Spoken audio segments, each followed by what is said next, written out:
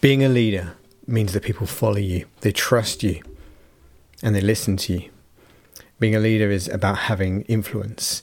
But you can only be a leader if the people who are following you are trusting you, listening to you, because they know you care about them. You know what's best for them. It's actually the opposite of telling someone what to do. It's about empowerment. It's about influence. And we're going to look at leadership today. Welcome to the Someday Arrival podcast.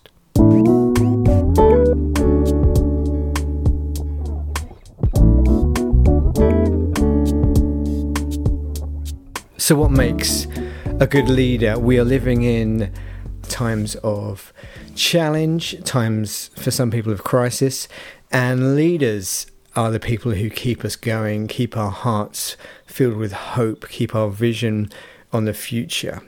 Leaders paint a picture of where we'll be one day, and they get us through. Winston Churchill used to say, and he was a fantastic leader, when you're going through hell, just keep going. And leadership is such an important thing in any project, in any movement, in any community or group, in anything you're trying to get done. You will be a leader. Now, you may not have a direct team that you're managing and instructing, but there will be people around you in your sphere of influence who will be looking to you for leadership. And you will certainly have to exert leadership over other people to get done something that matters and that's going to add value to others and the lives of others. I've thought a lot about leadership over the years. It's something I think is really important, something which I think we all have to be students of every day. We need to be lifelong learners and daily learners. They say that leaders are readers. And that doesn't mean by reading it makes you a great leader, but certainly I don't know of a single leader who I respect and who I can see has huge leadership skill who isn't also an avid learner and reader. And so I want to just unpack for you some of the things, some of the quotes, some of the ideas that I've picked up over the years, and some of the things I've seen in the leaders who really inspire me and who I have wanted to follow and have followed through some exciting times and adventures. The first thing to say is that leadership isn't just about telling someone what to do. Leadership is about getting the best out of the people around you. These days, leadership has to be about people trusting you and people wanting to willingly opt in to where it is you're going and what it is you're doing. So there are four important words that I think help to sum up what makes a strong leader, and they make up the word echo. So think of it like this: if you want your life to echo, if you want your actions to echo into the world of others and out into the community or out into the global community, these are some things you can do. I thought I'd just start with a few quotes to get us going, and then we'll get into those echo words. So here's a few of my favourite leadership quotes. How about this? Leadership is the ability to hide your panic from others. That may well be true. Here's another one. Lead from the back and let others believe they are in front. It's Nelson Mandela. This is one from one of my favourite leaders and consultants in leadership, Reverend Celia Appiagie-Collins, and she says, leaders model and then followers mimic. So you're not just saying, you're doing and modelling, and others can look at your life and follow it. And probably the greatest guru and the greatest leadership expert in the world, I would suggest, is John Maxwell. And he says a lot of things about leadership. He says everything rises and falls on leadership. He says leadership is about influence.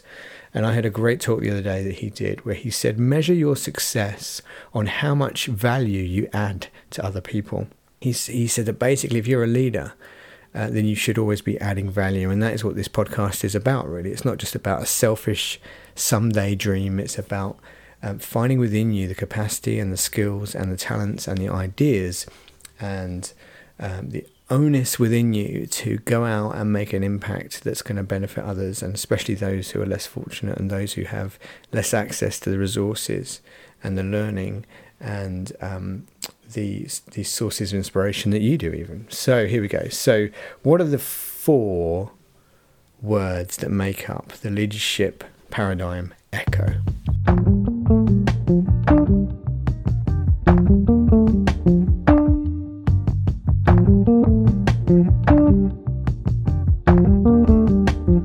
So the first word is, if you want to lead individuals, if you want to lead others, you have to be able to be an encourager. You have to encourage.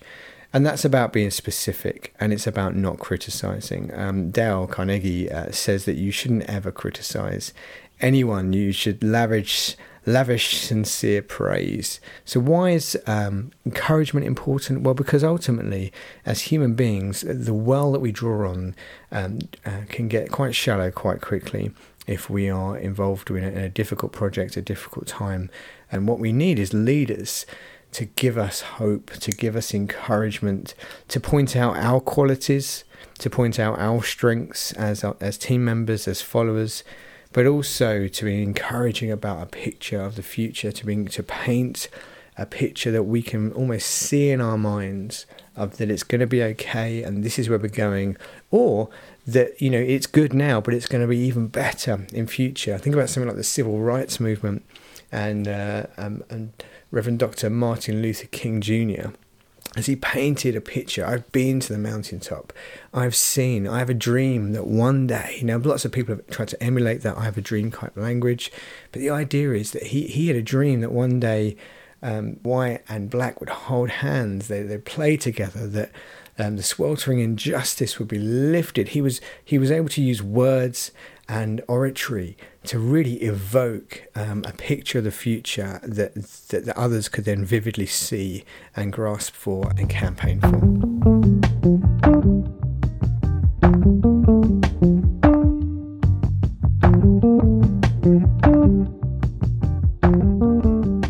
And if we're going to do that, then we can't also be someone who criticises. I love what Richard Branson's mum said to him, that you never look good trying to make someone else look bad. I think that's true, isn't it? Sometimes we allow ourselves to criticise others, and we don't realise that actually says more about us. It says, if we are criticising someone else, then other people around us won't trust us. And so look for people who you can trust, who can do that, but also call out the genius and the greatness in people, and people will follow you because they want to be valued in that way, to be noticed in that way. Another John Maxwell quote is, what you appreciate appreciates. Think about it in terms of kind of a fund or a share or an antique that appreciates in value. And the more you appreciate someone or your team, the more they will appreciate, the more they will have to offer, the more value they will add to the project that you're working on. And he adds this to it: the more you complain, the less you obtain. Very seldom will complaining and moaning get you what it is you're wanting. And I'll finish on this little encourage section by saying this: people rarely remember what a leader said, but they never forget how that leader made them feel. People grow into your expectations of them. Assume the best of people, speak the best of people, have high expectations for people, and they will rise more often than not to those expectations. That's the first one. Encourage.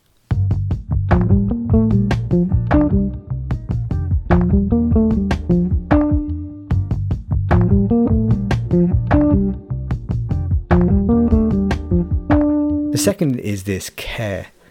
People don't care what you know until they know you care. It's been said. It's really important to care about the people you lead. There are a lot of selfish wannabe leaders out there who have their someday dream, and they don't care who they step on and stand on and push down to get there. They will climb over their grandmother if necessary to obtain that, that fortune or whatever. That's not the kind of leader we want to be, is it? We want to be someone who's an interested listener, someone who brings the best out of people. Someone like Simon Cowell. Now, Simon Cowell says that he imagines that everyone he meets has a sign around their neck that says, "Make me feel important." Everyone you meet has a sign around their neck that says, "Make me feel important." And there's no better way to show love and to make someone feel important than to lavish attention on them. Genuine attention, genuine listening. It's such a powerful thing. When you actually meet someone who is listening to what you're saying and at the appropriate time repeating back, it's called active listening actually. When you repeat back sections, okay, see what you're telling me, I guess. have I heard this right? What I heard you say just now is this. And when someone really feels you're interested in what they've got to say and who they are, in what they're about, when you're using a skill like active listening, where you're repeating back sections, actually those people are very rare and are people you seek out and want to spend time with. And there's certainly people you're willing to follow, because people who don't care what you know, don't care what you want to do until they know you care. And hear people's struggles. I have a little tool that I use if I get into a situation of conflict with someone, or maybe I am misunderstanding, something's not quite going right. I have a threefold model I use, which I think falls under this banner of caring, being a caring leader. And it's simply this: assume the best, hear the struggles, ask great questions.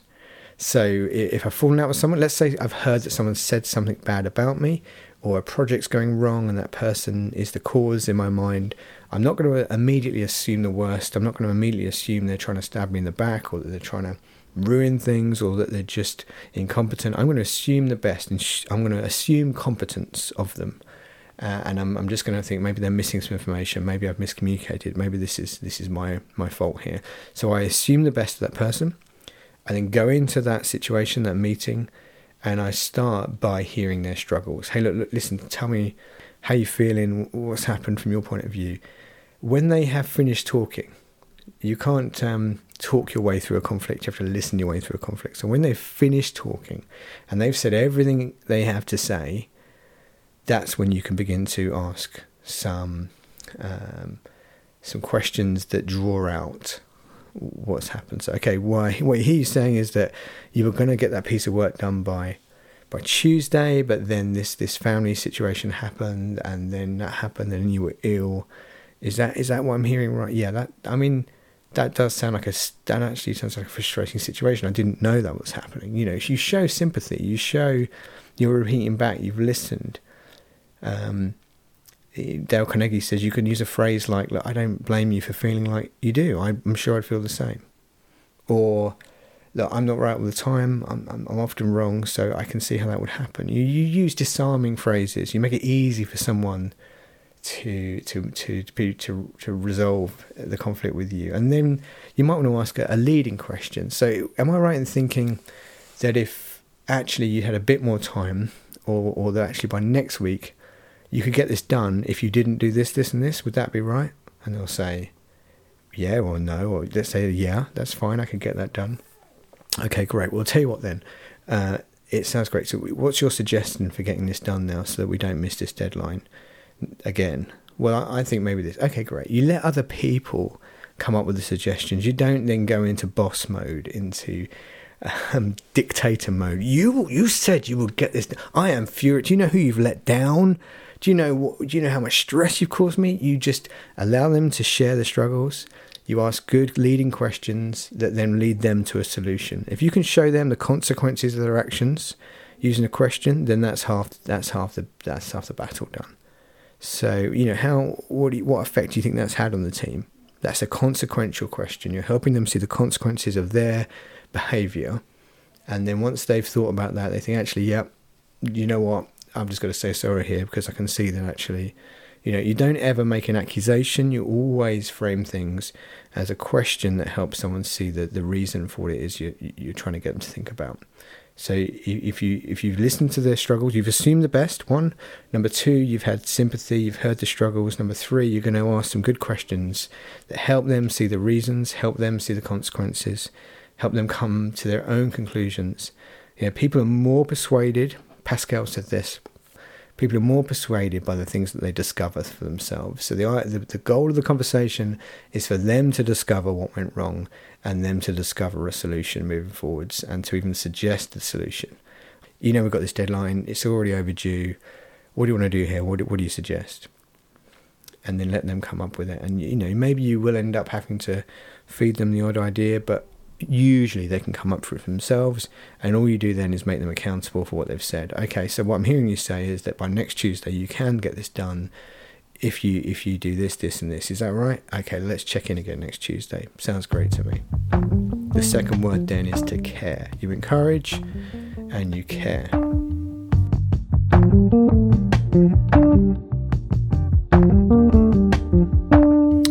thirdly, and this is an interesting one, you won't see it in every leader, but you'll see it in the best leaders, it is humility, it's to be humble. You've encouraged, you're an encourager, you're a caring leader, someone who can see things from the other person's point of view, who avoids arguments, and you want to be humble. I guess that flows, doesn't it? You want to be totally confident in your own abilities without thinking you're better or without putting down anyone else. You know, focus on the qualities that qualify you to lead and not on your title, and focus on how actually what you do as a leader serves the team. A leader isn't someone who gets the big title, the big pay packet, and gets to boss people around. A leader is someone who puts in more hours, who actually potentially has more sleepless nights. A leader is someone who studies harder, who works harder, who cares more. It's that person who will go the extra mile. You know, Simon Sinek wrote this great book that Leaders Eat Last. I think it was the Marines that he was studying, and he'd noticed how in the mess hall the junior officers will go first. You know, even if they'd been out on a 20-mile hike and they were exhausted and they were famished, it would be the leaders who eat last, because they are modelling something. They're modelling preferring others, being humble. They're modelling putting others first, and that's the kind of leader you want to follow, isn't it? I think I've mentioned it before, but Barack Obama said that you should always be, and I love this quote, predisposed to other people's power. You must be thinking, how can I make the people around me do great things? How can I give them the tools? How can I get rid of the barriers? How can I coach them? How can I organise them? Good leaders are like sports coaches. They're not there to give orders. They're there as a guide. They're there as someone who you can come back to on the edge of the field and say, oh gosh, Darren, I'm struggling right now. I had it, but I've lost the plot. I've lost the plan here. Can you just remind me what it is we're doing? Can you give me some help? Can you get me better at this skill, this part of the game plan? Yeah, sure. We need to do this. Have you tried that? Great, off you go. You want to be a cheerleader and a coach all in one. You want to be someone who sends them back on the field with more confidence, with greater skills, with a better ability to succeed. Because when your team succeeds, ultimately you succeed.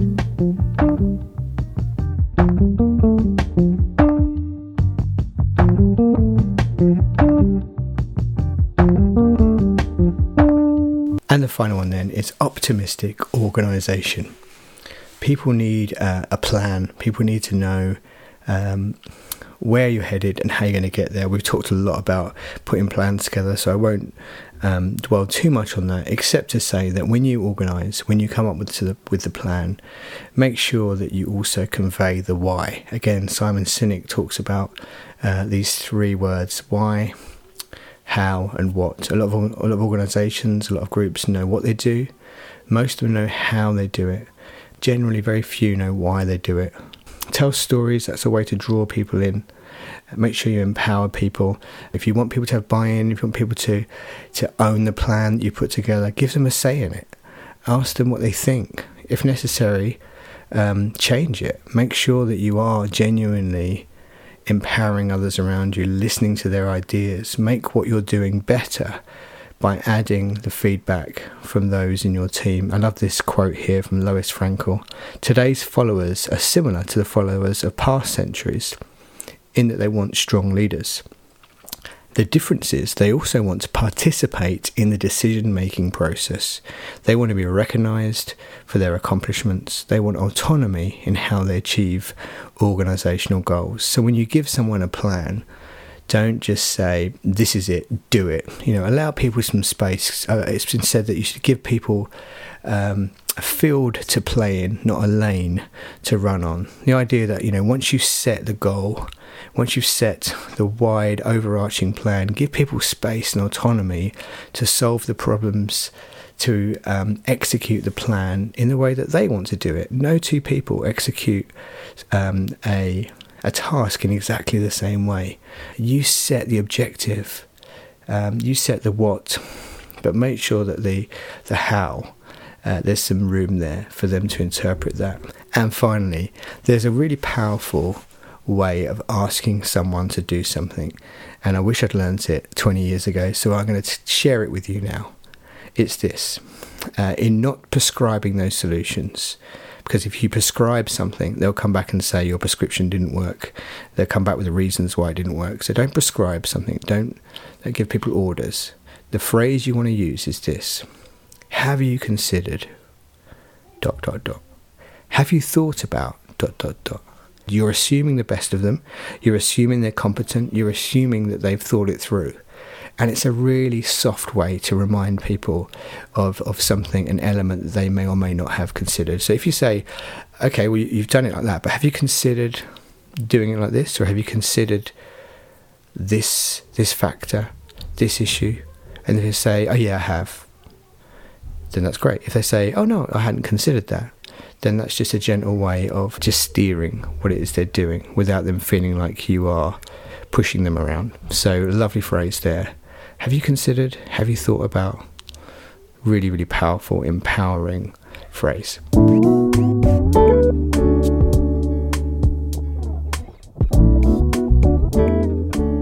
Okay, so that was the Someday Arrival podcast. So just remember that ultimately a leader's role is to humbly serve, to organise, to care, to be encouraging. You're not there to strong-arm people or to get them thinking you're superior or better or special. You're there to help them achieve a greater goal. A boss pushes people around. A leader models it. They get out in front. They go first if it's tough, and if it's something like a meal, they go last. Thanks so much for listening. Please do remember to subscribe, to like, to share, and it's great to have your comments as well. And until the next time, make someday today.